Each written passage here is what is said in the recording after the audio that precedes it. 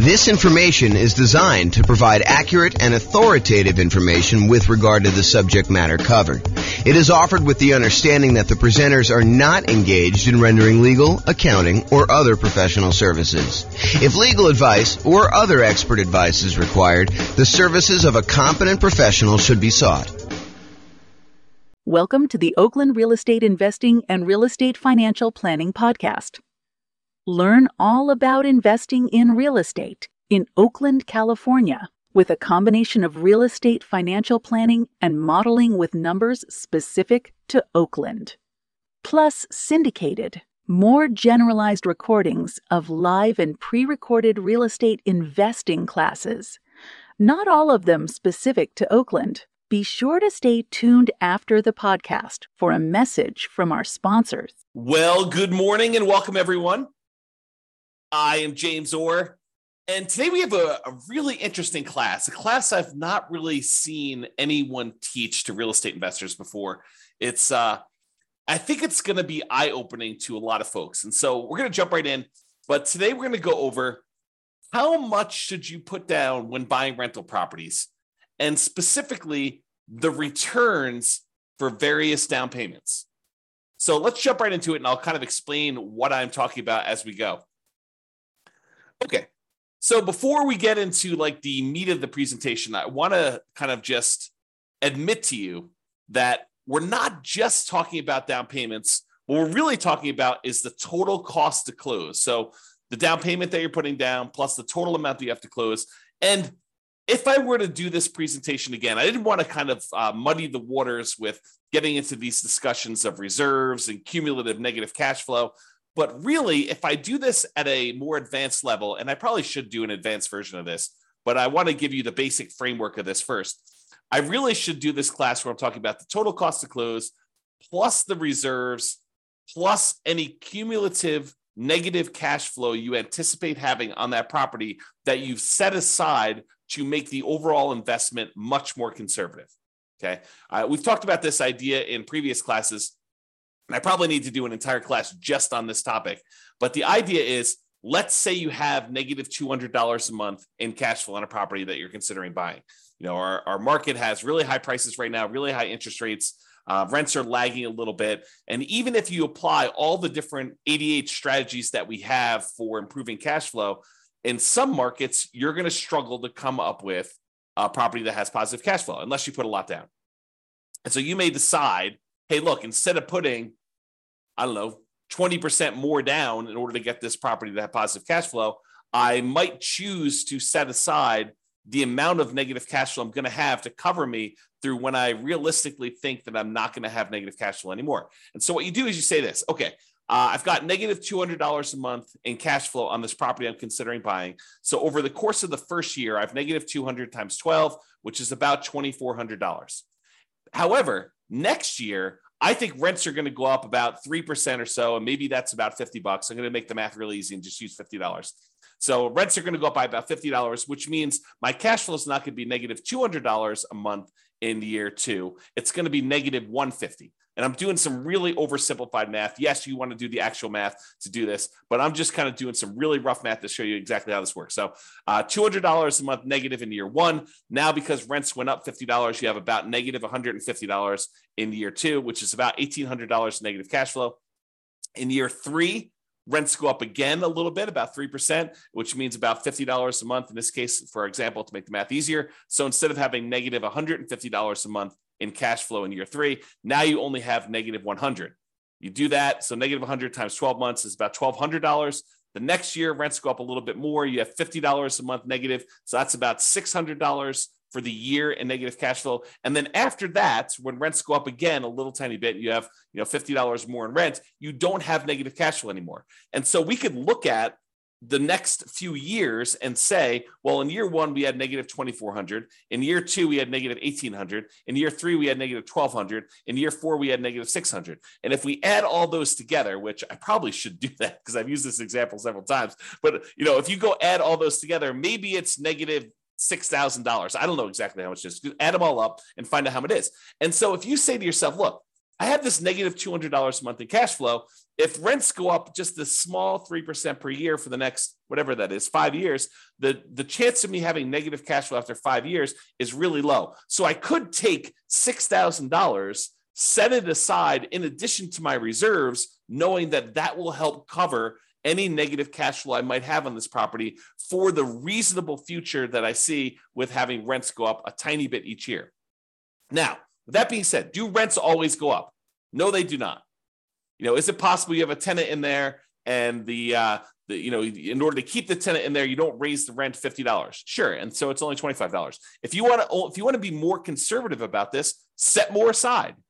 But the idea is it'll make you much more conservative, much safer to set aside the reserves you need, and then in addition to that, counting up the cumulative, the additive total of the amount of negative cash flow you're likely to have until you get to the point where it's likely to be positive. And you can look at this in the world's greatest real estate deal analysis spreadsheet. Just go download the spreadsheet, realestatefinancialplanner.com/spreadsheet. And you can look at this in the override section. It'll show you the cumulative negative cash flow you have on this property over whatever time period it is, and then set aside that money.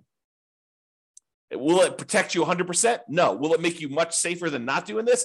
Absolutely. And that's the idea, is I want to see you stay in the game. I want to see you be successful over a long period of time, not just buy as many properties as you can. And then when you have some type of downturn, you've got these, alligator type properties that you have negative cash flow on, and you're unable to hold through the down period. Okay. So before I get into today's class, we're talking not really just about down payment. What we're really talking about is total cost to close plus reserves, plus those cumulative negative cash flow numbers. But now that I've said that, I'm telling you, I only use down payment to do the charts I'm doing today because I wanted to keep it simple and not mess it all up with all the reserves and total cost to close and the cumulative negative cash flow part. So in the future, I probably should do all of them together. Okay, that being said. So the question is this: how much should you put down when buying rental properties?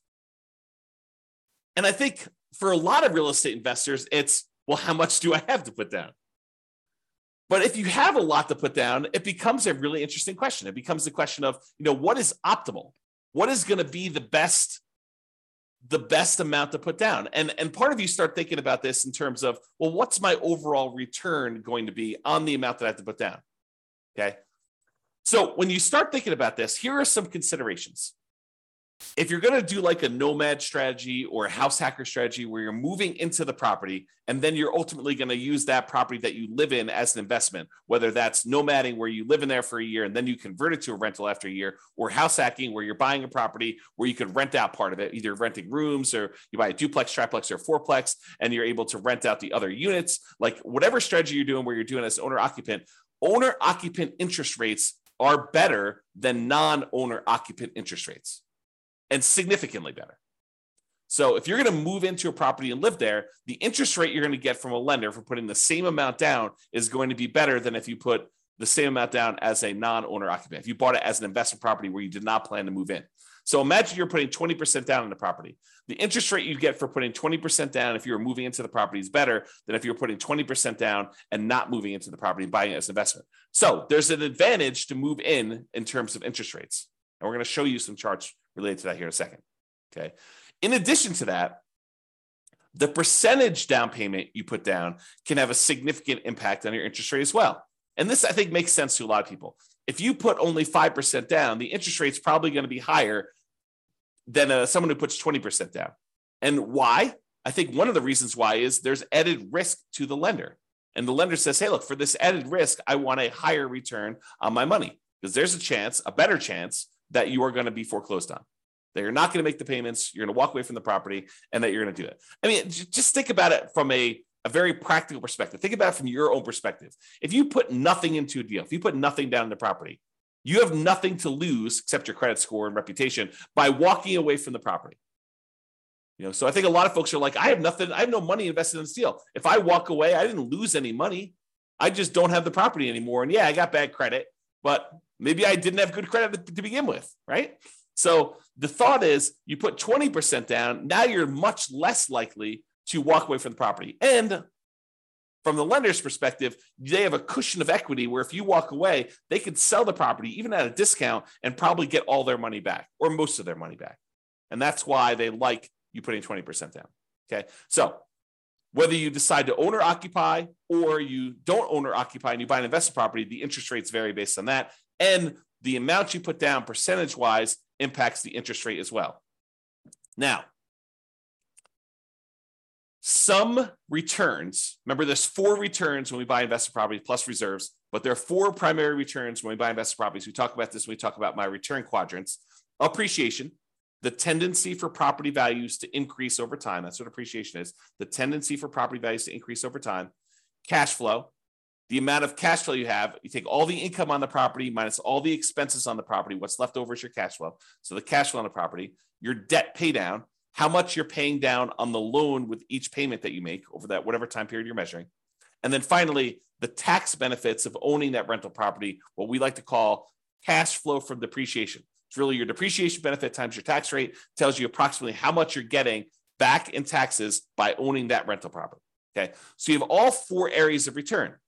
Now, what's interesting is if you think about how many dollars of appreciation you got, how much in dollars the property went up in value, or how many dollars in cash flow you got for the year, or how many dollars you paid down in the loan, or how many dollars you got back in terms of cash flow from depreciation, some of those returns change depending on how much you put down. For example, if you put more down, you tend to have more cash flow. Think about it from the extreme. If you put nothing down on a property, your cash flow is going to be lower than if you put down 100% and you bought the property all cash, right? Just look at the extreme example of that. Can you see that when you put nothing down on a property, the amount you're going to get in cash flow is going to be lower. It's going to be a smaller dollar amount than if you put 100% down your property. Now, I'm not talking about the return on investment. I'm talking about the dollar amount of the return. There's no division by how much you had to put down. We're going to talk about that in a minute. Okay. So for now, realize that some of these dollar amount returns change depending on how much you put down. For example, cash flow would change. Now, what about appreciation? Does the amount that the property goes up in value change depending on how much you put down? The answer is no. If you go buy a $400,000 property and it goes up 3% in that year, it went up $12,000. It doesn't matter if you put nothing down, it still went up $12,000. Or if you put $400,000 down, it still went up $12,000. So the dollar amount of return stays the same no matter how much you put up for appreciation. But for cash flow, it changes based on how much you put up. It also changes how much debt you pay down. And think of the extreme example.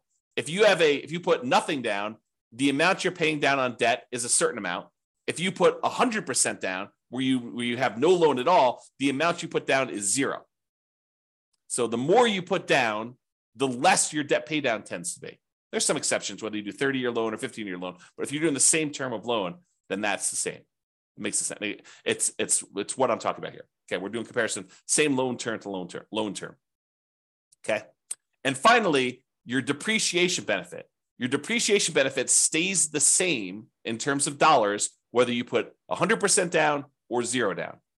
You still get the same tax benefits, whether you put nothing down or you put 100% down when you buy a property. Okay, so what's interesting though, as I hinted at, even if the dollars stay the same, even if the amount of appreciation you got is always $12,000 as an example, the return on investment would change depending on how much you put down. So now you're talking about return on investment is the dollar amount you earned divided by how much you put down in order to get that. Well, if you put almost nothing down, the return you get with $12,000 on the top and a 0 on the bottom is basically infinite. If you put a really, really small amount down, the return is going to be really, really high because maybe you're getting $12,000 in return from appreciation and you only have $1,000 in the deal. Well, that's a really, really good, very high return on investment number. But what if you had to put the $400,000 down in order to get that $12,000 in return from appreciation? Well, now you only have a 3% return on investment. So your return on investment goes down. So even if the dollars stay the same, the amount you have to put down affects the return on investment. And the same holds true for return on equity, which I'm not going to cover in today's presentation. Okay. But these returns vary depending on how much you put down. So the question is, how much should I put down? Well, we're going to talk about that today. I'm going to show you how these returns vary on a single property. And I'll just point out here that when I did this class initially, this was not the first time I've taught this class, but Matt Weaver with Excel Financial Group provided the mortgage quotes I used to create the original versions of the following charts. However, I've since estimated to make the changes for our current interest rate environment. These charts would look different during different times. So if you really wanted to recreate the charts I've created here, you will want to go through and update the charts with your latest data from your mortgage broker. And most mortgage brokers do not like sitting on the phone with you while you go through and ask them for, 20 different quotes on 20 different down payments. Okay. Some will, most don't like it. Just a lot of work. Okay. With that being said, let's take a look at some charts because I love some charts. All right.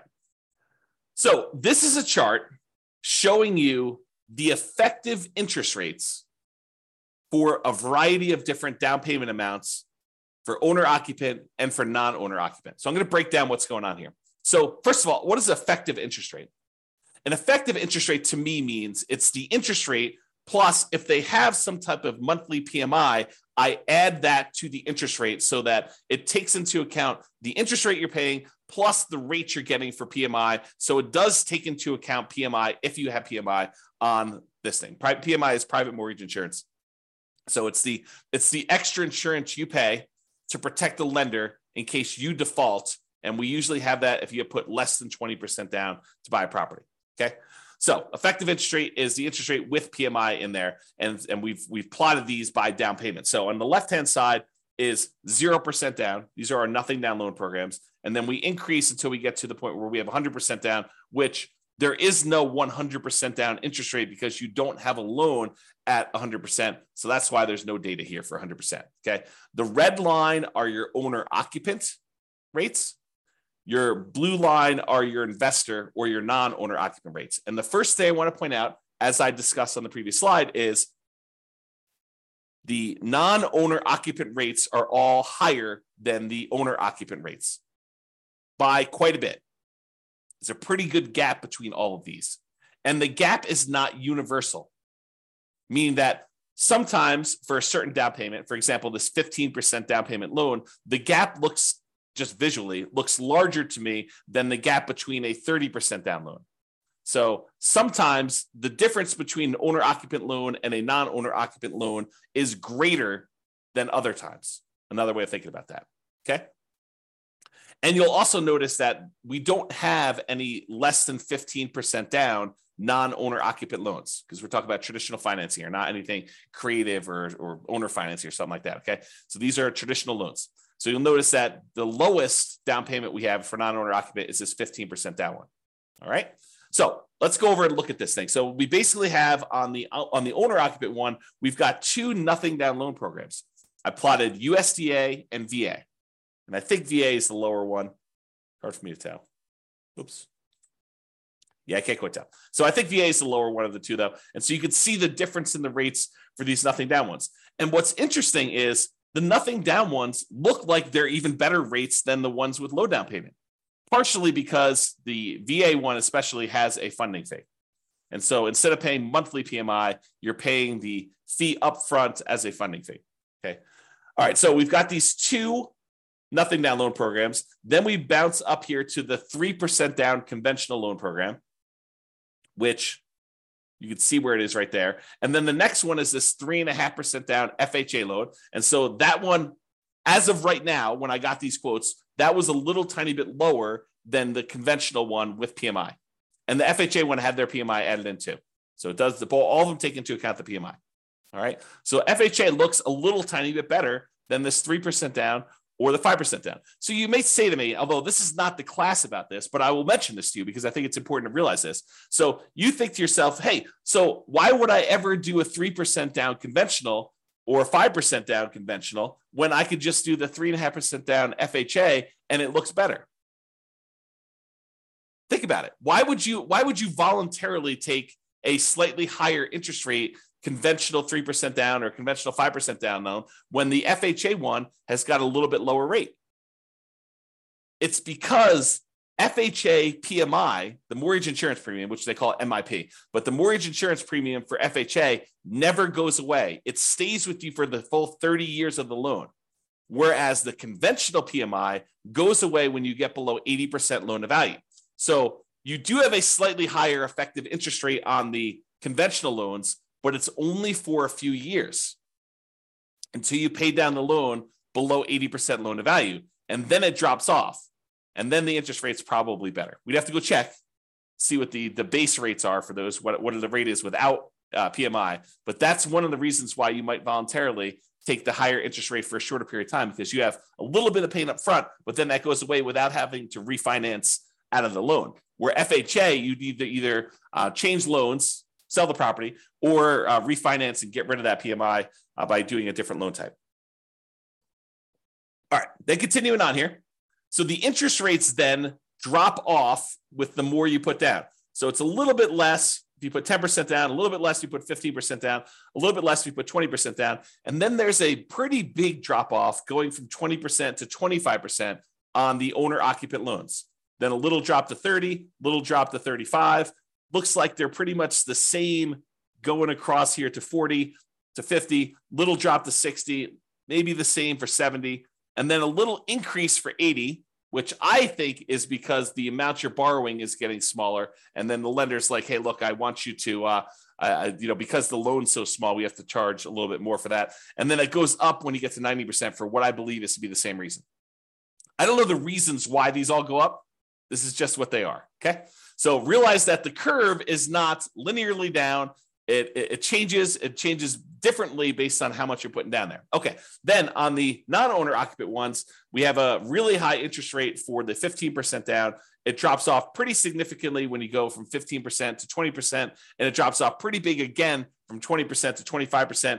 And then it has a small decline from 25 to 30. Doesn't look like there's a decline from 30 to 35. There does look like there's a decline to 40%, though it's pretty small. And then it looks like it stays the same all the way through to 70% down. Then it bumps up where it gets more expensive if you put 80% down to 90% down. So this is just the interest rate. We really haven't talked about like what impact this has on returns. I just wanted to show you what is changing on the underlying interest rate as we change down payment amounts. All right. Then, because I can, oh man, me and my spreadsheets. So because I can in the spreadsheet, I show you, hey, look, I assume you're buying I think I did $500,000 property, but you're buying a $500,000 property, and it's very similar to regardless of what price you're doing, but this is just to kind of give you a static snapshot. So I take the interest rate you're getting, and I calculate out what your monthly payment would be, putting that amount down and getting that particular interest rate. And now I could show you approximately what your monthly payment would be.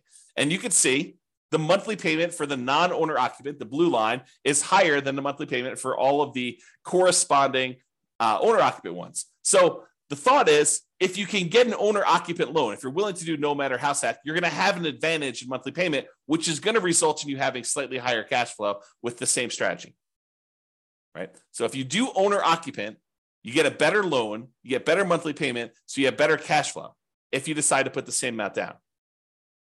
So in this case, the 0% down ones, they're right here. This is the 3% down loan, which is interesting because the monthly payment for the 3% down conventional financing is really a little tiny bit less than if you had put a full 15% down non-owner occupant.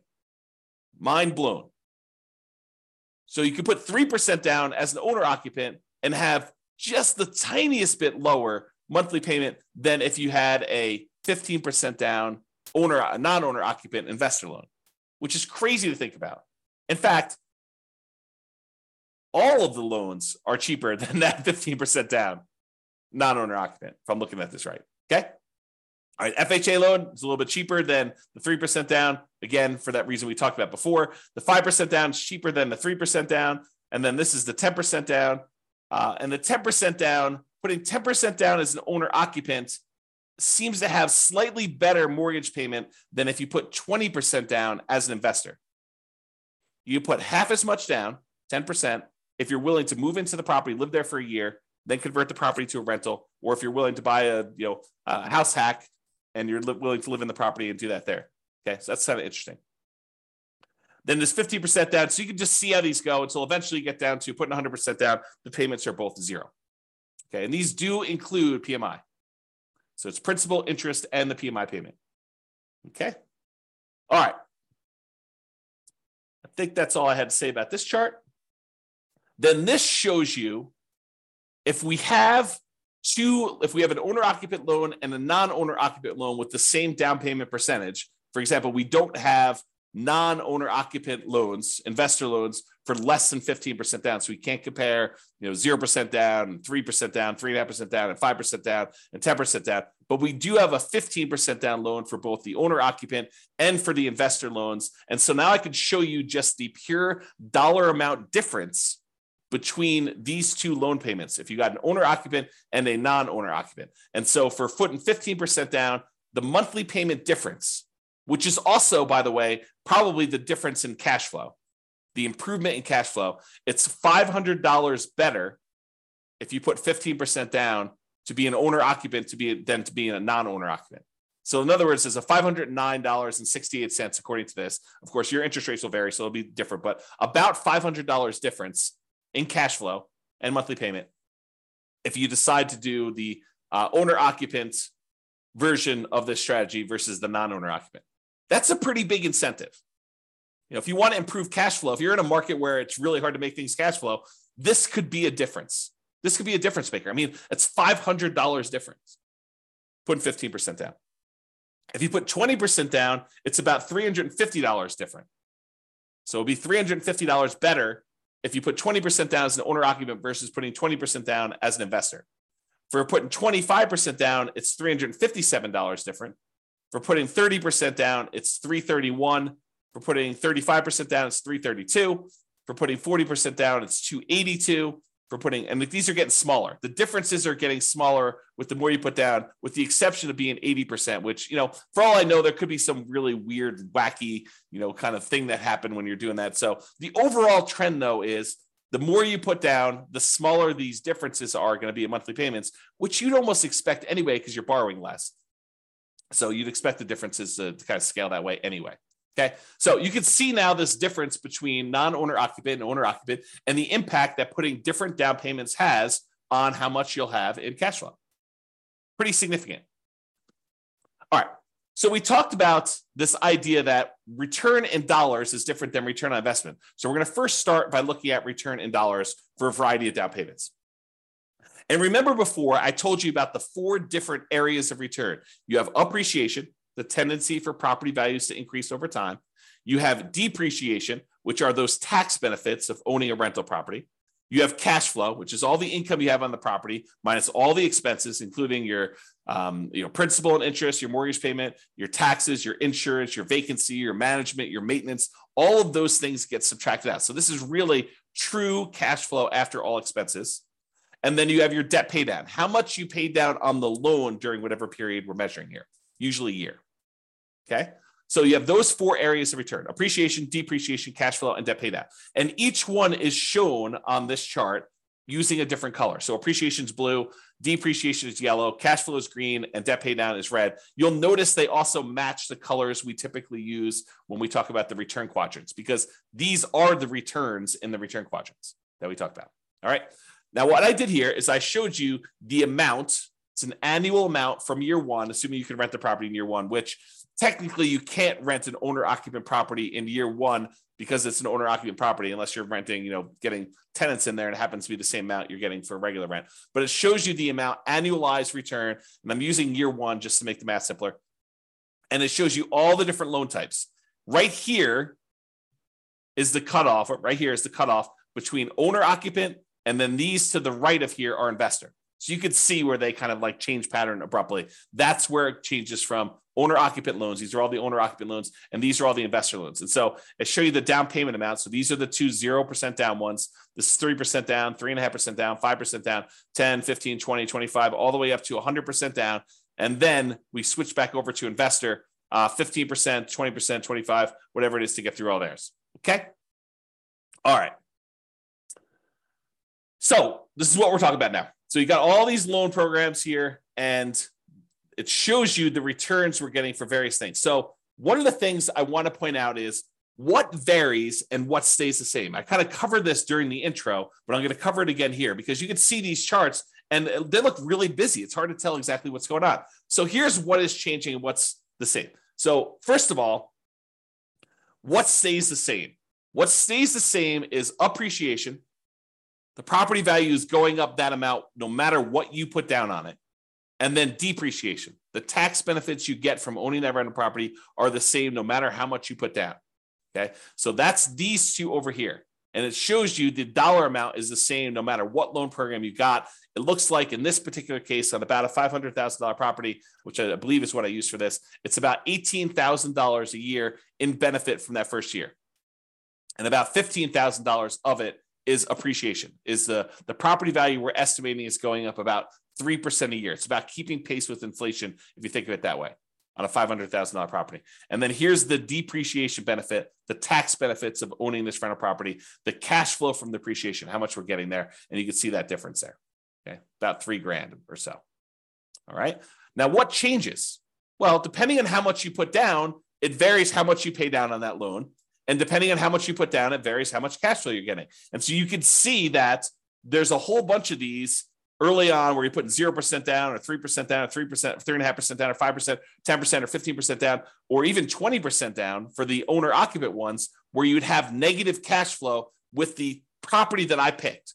In your market, it may be positive, but you're more likely to have negative cash flow the less you put down. Think of it this way. What is cash flow? Well, what is negative cash flow, rather? Negative cash flow is really a deferred down payment. If you had put 100% down, you wouldn't have the negative cash flow, right? Put 100% down in the property, then you don't have a mortgage on it, the property would cash flow probably. You put 10% down, the property probably still cash flows. You put 20% down, you put 90% down, the property still cash flows. You put 80% down, the property still cash flows. But the less and less you put down, the less and less your cash flow is likely to be. And so you get to the point where you put a little down and you probably start having negative cash flow. So what is that negative cash flow? That negative cash flow is a down payment that you did not make. You're almost making the down payment monthly that you should have made to have positive cash flow. So negative cash flow is really a deferred down payment. You're making the down payment that you should have made to have positive cash flow to begin with, but you're making it monthly. That's what negative cash flow is. Okay. So if you put nothing down, you have a certain amount of negative cash flow that if you had put a lot more down, you wouldn't have had. So you can see here, though, how much in dollars the negative cash flow is on these properties. And then you can see how much you have in debt pay down. And you tend to have a larger amount in debt pay down with the less you put down. You put down zero down, put nothing down on a property, you tend to have a larger amount of debt pay down. And this sort of makes sense, right? If you're paying off all these loans over a 30-year time period, if you put less down, you have more that you need to pay off over that same period. So you got to be paying more off in order to pay it down. And the amount that you pay down actually does vary a little bit with interest rate. So the interest rate comes into play here too, because the higher your interest rates, the less you are paying down in debt pay down. Okay. All right. So you can see over time that this kind of changes. And in the owner occupant one, it goes slightly positive cash flow, somewhere between 20% down and 25% down. In this example, your city will be different. Your analysis will be a little bit different if you did this analysis for yourself. Okay. So I just did this for a prototypical property just to show you how this works. So you see over time, the amount you're paying in debt pay down goes down a little bit until finally you're paying down 100% here. And then when you get down to this 15% down loan, I think there's something wacky going on with this 100. I must have it mislabeled or something. So ignore that one. So the 15% down one, though, you have pretty significant negative cash flow. And then 20%, 25%, 30% down. It takes you a little bit more than 30% down as a non-owner occupant in this particular example in order for you to have positive cash flow. And we didn't apply any of the like 88 strategies to improve cash flow on this particular one. We just pulled the property out and I just used some really rough numbers. Okay. So you kind of get a feel though of how this works. But eventually, as you start putting more and more down, the amount of cash flow you have increases and the amount you're paying on debt actually goes down when you do that. All right. So this shows you a zoomed in version of that appreciation and depreciation one where the returns are the same. No matter how much you put down, the dollar amount of returns from appreciation and the dollar amount of returns from depreciation are exactly the same. And then these are the ones for the cash flow and debt pay down, just zoomed in so you can see them a little bit better. Okay. And again, this is the dollar amount of return. Okay. I mean, I could talk about some of this stuff for hours. So I'm gonna save myself going off on these really long tangents, because you can see that if you add up the negative part and the positive part, you can see that this is probably net negative. And you can probably see over here, these are probably net positive, but the amount you're getting overall increases when you do this. So I don't know, it's kind of interesting. Just definitely some interesting stuff to look at here. All right. So we've talked about this idea of return in dollars. Now we're going to say, what is the return on what we had to invest in order to get that dollar amount, right? So the return on investment. And so this shows you the return on investment. How many dollars we had in appreciation, how many dollars we had in depreciation, how many dollars we had in cash flow, how many dollars we had in paying down a loan, divided by how much we had to invest in order to get that deal. So if we had to invest, nothing down plus some closing costs, you could see that there. If we had to invest, 50% down in order to get those, you could see those there. And you'll notice what happens is when we have very little in the deal, like 0% down plus some closing costs, you'll see that the returns look really, really, really high, right? Like the return here, not including cash flow, because cash flow is negative, is over 500% for the two nothing down loan programs. If you subtract out whatever the negative ones here, it's probably in the 350% return range. 350% return on investment by putting nothing down the deal. That's pretty phenomenal. And you're putting nothing down the deal, but you have some closing costs, which is why it's not infinite. For those that are wondering why it's not infinite, okay? Then you have this 3.5% down, or 3%, 3.5% down, and those are still pretty significant, probably pushing over 100% before you have the negative cash flow here. But you can kind of see those returns, but it's really hard to see what's going on here. So in order to make it easier to see what's going on with all of these other ones, I'm going to remove anything less than 15% down. So this is the same exact chart showing you the return on investment return amount, the percentage return on investment for each of the four different areas. But now I've removed anything less than 15% down so that we could see what's going on with those. They were just compressed before. And it was really hard to see. So now I'm going to show you what's happening with the 15% down. So here's what we've got going on. And I'm going to just use one or two examples here. So on the 15% down, owner occupant, you're moving into the property. You've got some negative cash flow here. The negative cash flow return looks like it's about negative 7% return on what you had to put down. So if you put 15% down plus some closing costs, you have negative cash flow on this property at about negative 7% of the return of the amount you had to put into the deal in order to do that. However, from appreciation, you've got probably about positive 18% return. And the return from depreciation, I don't know, it looks like it's just eyeballing it here. It looks like it's probably in the plus 5%. And then the amount you're paying down on debt pay down is probably in that, 6% or so return. So you have all of these returns that are positive, and then this cash flow, which is a little bit negative here. Now, it's important to realize a couple things.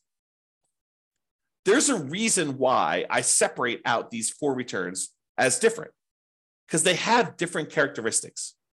As one example, appreciation. Are you guaranteed to get 3% appreciation each year? No, you're not. You could get more than 3%. There have been several years in the last 5 years or so where appreciation has exceeded 3% in the overwhelming majority of the US markets by a lot, right? More than 3% per year. But are there years where property values do not go up? Or maybe even just your property does not go up in value? Absolutely. Can you have a year where property values go down, where appreciation is negative? 100%. You totally can have years where your property value does not go up. Okay. So appreciation is not a guaranteed return. It's a speculative return, right? We're speculating that the market will improve, and we're estimating what that might be in the future looking forward. And you give me a long enough time horizon, I'm telling you, it's probably going to be around 3%, looking back at the 100 plus years of history we have on how much properties appreciate in the United States. It's about what inflation has been, about 3%. Okay. So you give me a long enough time horizon, I'm telling you, it's going to be about that. Might your property in particular be a little bit better or a little bit worse? Sure. Might a certain market perform a little bit better or a little bit worse? Sure. Okay. but it is speculative in nature. It is not guaranteed. So this return, even though it's nice and big on here, is a somewhat questionable return. We don't really know. Now, what about this yellow area, this depreciation, the tax benefits of owning the rental property? Does it matter how the market does as to how much depreciation you get? No, it doesn't. It's a tax benefit set by tax code. So unless the tax code changes, which does happen occasionally, but this one's been around for a while. And so what's the best evidence that something will continue? How long it's continued in the past. Not saying that it can't change, but it's likely, I'd say better than likely, highly likely, that you're likely going to get this return. So the depreciation return is probably a pretty sure thing. Not guaranteed, but closer to guaranteed. As long as tax code doesn't change, you're probably going to get that. So that one is a good return there. What about this red return from debt paydown? Is debt paydown reliant on the market doing well? Does the market have to go up in value for you to get the debt paydown portion of your return? No. If you make the mortgage payments as agreed upon with your lender, if you don't default, you're getting that return. It's contractual. It's as close to guaranteed as you can get without there being a third party guaranteeing it, right? It's contractual. You have an obligation to make those payments to the lender. They have an obligation to accept those payments from you. And if you pay down that amount of money, you're going to keep the loan. You're going to get that return on the property. That's how much you're going to pay down the loan, because that's just how the contract is set up. Okay. So it's a contractual obligation you have for debt paydown. So that's not that speculative. It's pretty certain. Now, returns, let's talk about like when you get these returns. So appreciation, the property value goes up by 3%. It goes up by $12,000 in the first year or $15,000 in the first year. Do you get to pocket that money? No. Unless you sell the property or unless you do a cash out refinance, that is money that's sort of like being deferred until you collect it later. It's what I call cash later. What about cash? What about the depreciation benefit? The tax benefits you get from owning this rental property. Do you get that right away? Yes, you get it in that year. You get it on your tax return. And honestly, you can adjust your exemptions on your paycheck and you could get it monthly or weekly with your paycheck. You could say, look, I know I'm getting this at the end of the year. Let me go to my job and adjust my exemptions so that I'm being taxed less, because I know at the end of the year, I'm getting this big block back from owning this rental property. I'll just take it in with my paycheck instead. I'll pay less taxes in because I know that at the end of the year, I'm not going to have to pay taxes because I've got this benefit coming to me at the end of the year. So you can even adjust it up and get it weekly with your paychecks or biweekly or monthly, whatever your paycheck period is. Okay. So you could do that. So some of these are returns later. Some of them are returns now. Some of them are speculative and kind of like dependent on the market, which cash flow is also another one that's speculative, dependent on the market. And some of them are cash later or are not speculative. They're more guaranteed, more certain. Okay. So you can see that all these returns are not the same. So you may prioritize some returns over other returns when you're thinking about these and making these investments. All right. All right. So we got these couple different returns here, and you can see kind of like how the numbers vary over time, that the return on investment varies a lot depending on how much you put down, but you may go from having this negative cash flow to having this positive cash flow. And even though the return overall is lower, the return from cash flow is positive here, it's negative here, and negative here, small and negative down here, and a 25% down. Okay. And you can see how they compare to the investor loans versus the non-investor loans, the owner-occupant versus the non-owner-occupant loans here. So, for example, a 25% down, looks like the return's about, 18% here. For 25% down for the non-owner-occupant, it looks like it's about 18 minus whatever this is. So minus like 3 or so probably about 15. So it's a little bit less as a return on investment by doing the investor loan for 25% down, as an example. Okay. All right. These are just the returns for the ones that are variable. I'm sorry, for the ones that are fixed. So the appreciation and depreciation, the dollar amount doesn't change, but now that the return, the amount that you had to invest in order to get those varies, now you can see that the fixed dollar amount returns are still varying once you put money down, so that you can see how those change, okay, over time. And then these are the ones that are variable based on the loan to begin with, and they're variable based on how much you put into the deal. So for example, You put 30% down here, you can see you have the return just from cash flow and debt pay down is pushing, high 4%. But it doesn't get really, really crazy for the majority of these, right? It's still sub 5% for all these. It just changes which one you're taking the return in. This is sort of my idea of deal alchemy. Do you want to move your return from debt pay down to cash flow? Well, you put more down, you can get less debt pay down, and you're going to get more cash flow. But the return is largely similar, right? It's not varying a lot, varying a little, but not a lot. Varies more over here with your non-owner occupant. The return actually goes up overall with your non-owner occupant one. Okay. And you can see how all that plays out. All right. So in conclusion, pretty cool stuff, right? Interest rates vary based on owner occupant and non-owner occupant pretty significantly. Interest rates vary based on the loan program, which makes sense to you, right? Doing VA loan versus USDA loan program changes a little bit. Interest rates vary based on down payment amount, which I think is surprising for a lot of folks. Some dollar returns vary depending on how much you put down. So you put more down, you get more cash flow. You put more down, you get less debt pay down. Others don't. Doesn't matter how much you put down, your appreciation, the dollar amount of appreciation is going to be the same. Doesn't matter how much you put down, the dollar amount from depreciation, the tax benefits of owning the rental property are going to be the same. And not all returns are the same. Each return type has different characteristics. Some are speculative, some are not speculative. Some are cash now, some are cash later. So some have different tax rates, some have the other tax rates. The time you take to learn about these differences, to understand them and apply what you learn to your own situation is worth doing. You should go ahead and take the time and think about this stuff and think about what makes sense for you, what your goals are, and how to do that. Okay. If you need help applying this, that's what we're doing in the coaching stuff. So go ahead and reach out about doing that. All right. That's it. This has been James Orr. Hope you've enjoyed this class. I certainly did. I think we should do an advanced version at some point in the future. If you think we should, go ahead and reach out and let me know. We can go ahead and do those. And this has been James Orr. Have a great day. Bye-bye for now. With home prices up, mortgage interest rates up, and rents up, but not quite enough to counteract the higher prices and interest rates. Cash flow on rental properties in Oakland is harder than ever. Book a call with the Real Estate Financial Planner to apply our proprietary 88 strategies to improve cash flow on your rentals. See the show notes for a link to schedule your call and improve your cash flow today.